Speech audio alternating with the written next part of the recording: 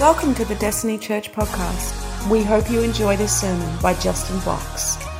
I had a interesting experience. I look after Jude and Bella one day a week because I'm awesome. Because Lee's not for the other 4 days. Nah, wow. You just realise what they do. Great. We need perspective shifts, and I'm not. But have the kids now, so Lee's working, doing great, and I'm up here 4 days. And so had Jude and Bella, went to Frankston, 10 minutes away, because I don't want to have them at home all day. So I just made good choices for me. And so went completely selfish on my part, but Jude loves the pram, so yeah, bless him. And Bella likes walking around in Kmart, it's awesome. So I'm an amazing dad. I just took them to where they want to go. So we got this cool, I was going to say trolley, it's a pram, and Jude's on top, and then we've got this little compartment that Bella just slides under Jude. It's weird, it's awesome. And I take that just because she doesn't want to walk all the time. So she's sitting in that, and we're cruising around, and it's obviously easier when she's sitting in it for me. I can just cruise around.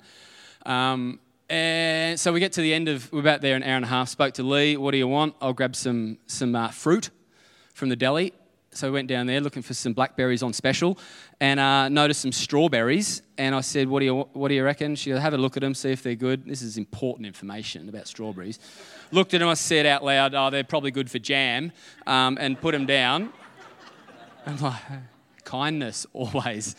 Anyway, so in my trying to be funny all the time, I walk off, Jude, Bella, walk off, still talking to Lee, get to we're probably 50 metres away, and I look down, Bella's not in the pram.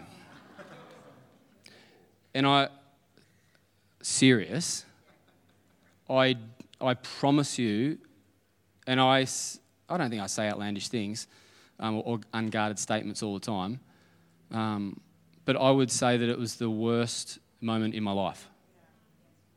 By far.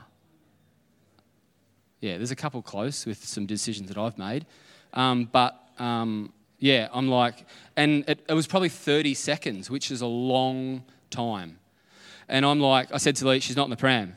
And then I remember spinning the trolley, but it doesn't go that way, So the wheels are on I remember the wheels being on its side. And I'm like, well, I don't want to tip Jude out as well. And I put that phone in my pocket. And Lee's probably thinking, she's not in the pram. But Lee's probably like, she'll be fine. And then, And then, so I'm like, I knew where she were, and I'm running all the way down with the pram, and I wasn't screaming, where's my daughter?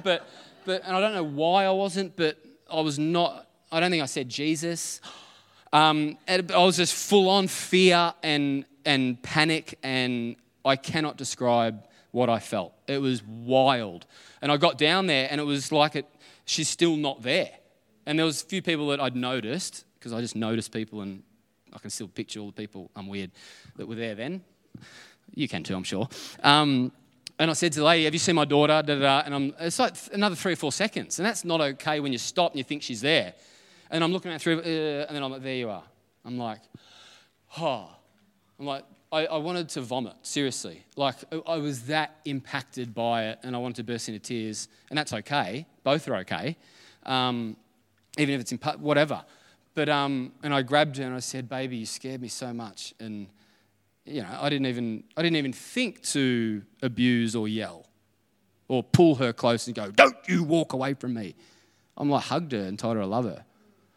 And I'm like, and I got in the car and took her in, and I just needed 2 minutes just to process what had happened. Because we can have really traumatic experiences and we move on, don't deal with them. We wonder why 2 years later we're messed up. And we just can't get over something, and it affects us. And again, we need to bring Jesus into those processes, or it becomes humanistic and you've got to deal with it again if you don't use him or have him in that process. You need Jesus in your process of healing, or you'll have to go through it again. That's a great word. So I just went, because he's the author of your life and he knows you so well. So I brought him into the equation, and I just sat there for 2 minutes, and I'm like, this is full on. I don't know everything I'm feeling, but this has been a fear of mine. And it's been a thing that I worry about sometimes, like at home, just a random really bad thought. I'm like, I've got to deal with this because it's going to cripple me as a parent. And then it actually happened to me, and it confronted some things that I'd been believing about God and trust, and is he faithful? Does he have my kids? And I wonder, how the heck did Abraham give up Isaac? You know, this whole process of father, and do I trust you as a father, or are you just God? General God? Are you a being? Are you distant? How close are we, God? How's my yaw? We're challenged in those moments of where you're at with him, where he is. It's often in times of tragedy that we pull close, and he gets excited because you're close. And he'll take what he can get. But I'm like, and I was just like, God. And then Bella says, "What's wrong, Daddy?" And I'm like, "You scared me, Bubby." And I'm just sitting there, I'm going, "You scared me." And she's like, "It's okay, Daddy." It's like, seriously, she's like 15 now. She's like, and hands, "It's okay. It's okay." And I'm like, "Bella, I need to dwell in this longer. Let me tell you how bad I am."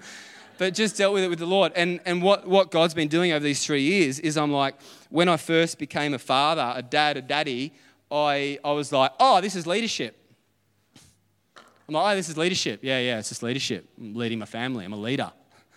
And then God challenged me through a thought that I had. That's how he speaks. He goes, "Actually, it's father, and leadership comes under fathering." Well, it's father first, and leadership qualities, abilities, attributes, characteristics of a leader comes in under a father, because father's top. Matthew 6:10, the Lord's Prayer, which we now know it's the disciples' model prayer. What does it start with? "Our Father who art in heaven, hallowed be your name. Sanctified be your name, set apart be your name," the Greek word means. But our Father. They could have used the word "our God." They could have used the word "our King." They could have used the word "our Creator." They could have used a whole lot of words in that setting to describe him, because he's got lots of names. He's got lots of names. We just look at the Hebrew and the Greek. You look at all of them, write them all down. There's lots of names to describe God. But the one that the Trinity decided together that would be penned for us was "our Father." And it's amazing that it's at the start of the most important prayer that we're meant to pray. Because he's talking about prayer. He's teaching them on prayer. And he's like, "Pray like this."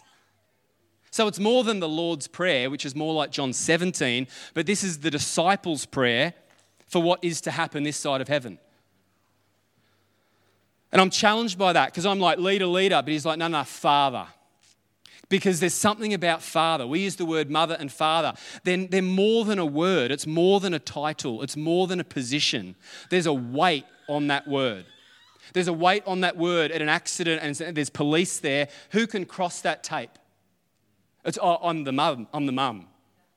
Come through. I'm the dad. You come through." Hospital visits. Friends aren't getting in serious situations. Who's going in? Mother and father, or guardian that becomes a mother and father. It's more than a title. I'm learning it's more than a title. It's more than a position. And I'm going over it in my heart and in my head that I can actually have the title of a father and not be a father. Because the Bible actually explains that there's specific characteristics of a mother and a father that only can come from being a mother and a father. It comes from our Father. Friends carry great weight. Peers carry great weight. Cousins, uncles, aunties, they're all amazing. Every human is valued and loved and important in our life, but there is a greater weight on a mother and a father.